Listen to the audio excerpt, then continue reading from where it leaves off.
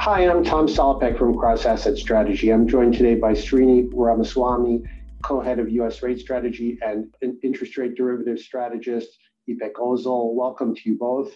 We've had a tremendous market stress recently with the regional banks and Swiss banks. What is this all telling us? I mean, given that, if we look at our starting point, we've had this tug of war between growth risk and inflation risk, and with the job market so strong, it seems like we only had to worry about one of those things.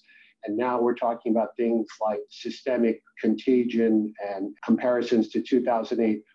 What is the market telling us right now?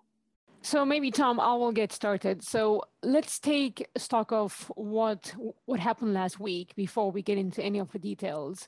So what do we see? What do we know? First of all, this seems to be an issue of deposits moving around. So deposit diversification, right? Like deposits are leaving smaller banks and they are either going to larger banks or they are going to money market funds.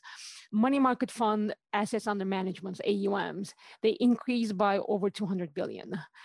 Home loan bank issuance increased significantly as well compared to previous issuances. So I think they issued over 200 billion just last week. Fed's balance sheet changed quite a bit. So the Fed balance sheet grew, offsetting almost 6 months of QT in terms of just size. And it's now near September levels. And then the liability composition of the Fed balance sheet changed as well. So reserves increased by 400 billion, RRP declined. So all of these things we had not expected 3 weeks ago. And also discount window borrowing, it reached record levels at 150 billion. And Fed introduced a new facility, BTFP. So a lot is happening. But what does all of this mean? So like I said, we're seeing deposit flows from smaller banks to either larger banks or to money market funds. But let's take a step back and think about what are the balance sheet consequences of rotation within the system where deposits migrate into money market funds. So if you think about where deposits go into money market funds use these inflows to buy newly issued FLUB paper or home loan bank paper, and then banks at the same time replace this lost deposit funding with home loan advances. So from a bank's perspective, this is just a liability rotation. So the liabilities went from deposits into FHLB advances. And what on the money market fund side and on the FHLB side, this was an increase in sort of balance sheet size. So from the perspective of the Fed balance sheet, this is actually net neutral. So if all was happening was a migration or a deposit migration story, all that was happening, I would have said it should have been Fed balance sheet neutral. But what we saw, right, the Fed balance sheet actually increased, reserves increased, RRP declined.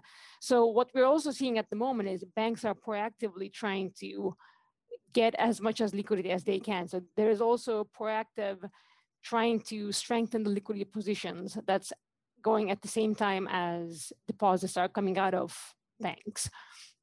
And if I can just add a little bit to what Ipek described, I guess we could say we're recording this, an hour or so after the Fed announcement today. And I think the highlights, in terms of, you asked the question, Tom, what are markets reading into all of this? I think the markets are basically sort of reaching the conclusion, rightly in my view, that the Fed will probably pause sometime, soon in their hiking cycle and perhaps even ease. Market as yields are falling pretty considerably today, I think in expectation of, or at least in reaction to the Fed's change in language. I think Chair Powell said, he highlighted the use of the words, some additional policy firming may be necessary, and he highlighted the words, some and may. So I think this is looking more and more like sort of an episode of credit tightening. There is so much that is uncertain at this point, but the markets are sort of trying to look ahead to a maturing cycle that at some point has to come to an end. The hiking has to come to an end. I mean, they seem to have quelled the uncertainty in some respects in the short run, and when rates markets have repriced now, maybe it's eased the pain in other ways. Can you talk a little bit about AOCI, how banks are managing it, and what the situation is right now? Sure. So for those who may or may not know, AOCI stands for Accumulated Other Comprehensive Income, and it's sort of you can think of it as a shadow mark-to-market on securities that are held in available for sale portfolios on bank balance sheets. So long story short, when a bank holds securities in a so-called AFS portfolio, the mark-to-market on that, even though technically the accounting and the income, for income purposes, it's not really mark-to-market, there is a way in which it is mark-to-market and it affects your capital positions. That is true for certainly the larger banks, which means, if it has an impact on your capital, you have to sort of risk manage it. And banks usually pay close attention to their AOCI risk and use derivatives and so on to sort of manage that to what they want it to be. I guess it's worth noting that in 2022, quarter after quarter brought higher rates and this and negative sort of reductions in AOCI. But this quarter, the fourth quarter of 2022, is actually a modest positive for the largest, 4 banks in aggregate that we track. And this quarter, at least so far, the decline in yields has been pretty helpful. We think the top 4 banks probably in aggregate regained, maybe 4 billion or so in sort of AOCI. For the, sort of 10 banks that follow, it's a similar number, perhaps 5 to 6 billion in sort of improvements in AOCI, thanks to basically, market repricing yields lower so far this quarter. Of course, we don't know where rates will finish the quarter, but as things stand around here, those are sort of the scale of improvements in AOCI. Now, we've had a lot of these comparisons with 2008, and you guys did a write-up on this. Certain aspects of the vol surface remind you of 2008, certain positionings that look promising. What are you guys seeing? Are these comparisons appropriate? I mean, volatility is certainly back to crisis era spikes. Like the volatility surface, as we wrote about, it's very similar to what it looked like in 2008. And with, I guess, the increase in volatility, market liquidity has hit rock bottom and is now near pandemic levels. So usually there is a correlation when the volatility spikes, market liquidity goes down. And it's important to think about like why that happens, right? Like, so liquidity in the markets is provided by risk takers, and they usually have finite risk capital. And in a much more volatile world, the notional size of capital that they can provide into the market, it goes down because there's a lot more risk associated with it. So overall, as volatility remains high, we're expecting a downward bias on liquidity. And it's probably going to take like a sustained periods of low volatility for this to really change. And moving to sort of bank securities, it's kind of like a similar story. With, as Srini mentioned, banks were hit with AOCI losses last year with increased rates. And we're at the moment in the middle of a stress period, which in part was also due to unrealized losses on securities. So you need more capital buffers, right? You're going to need more capital buffers to withstand like AOCI volatility. So I think in the near term, with the elevated volatility, banks are going to be reluctant to add any duration. So like the bank demand for securities is likely going to be lower as well. So in terms of volatility, it's going to be hard to predict what happens in the short run, just because volatility itself has been highly volatile. But in the longer term, we actually like switching out of like shorter tails into longer tails. So say out of 2-year tails into 5 and 10 years. And we also expect like with the increases in the mortgage convexity hedging demand, that will likely provide some upward bias on longer expiry volatility.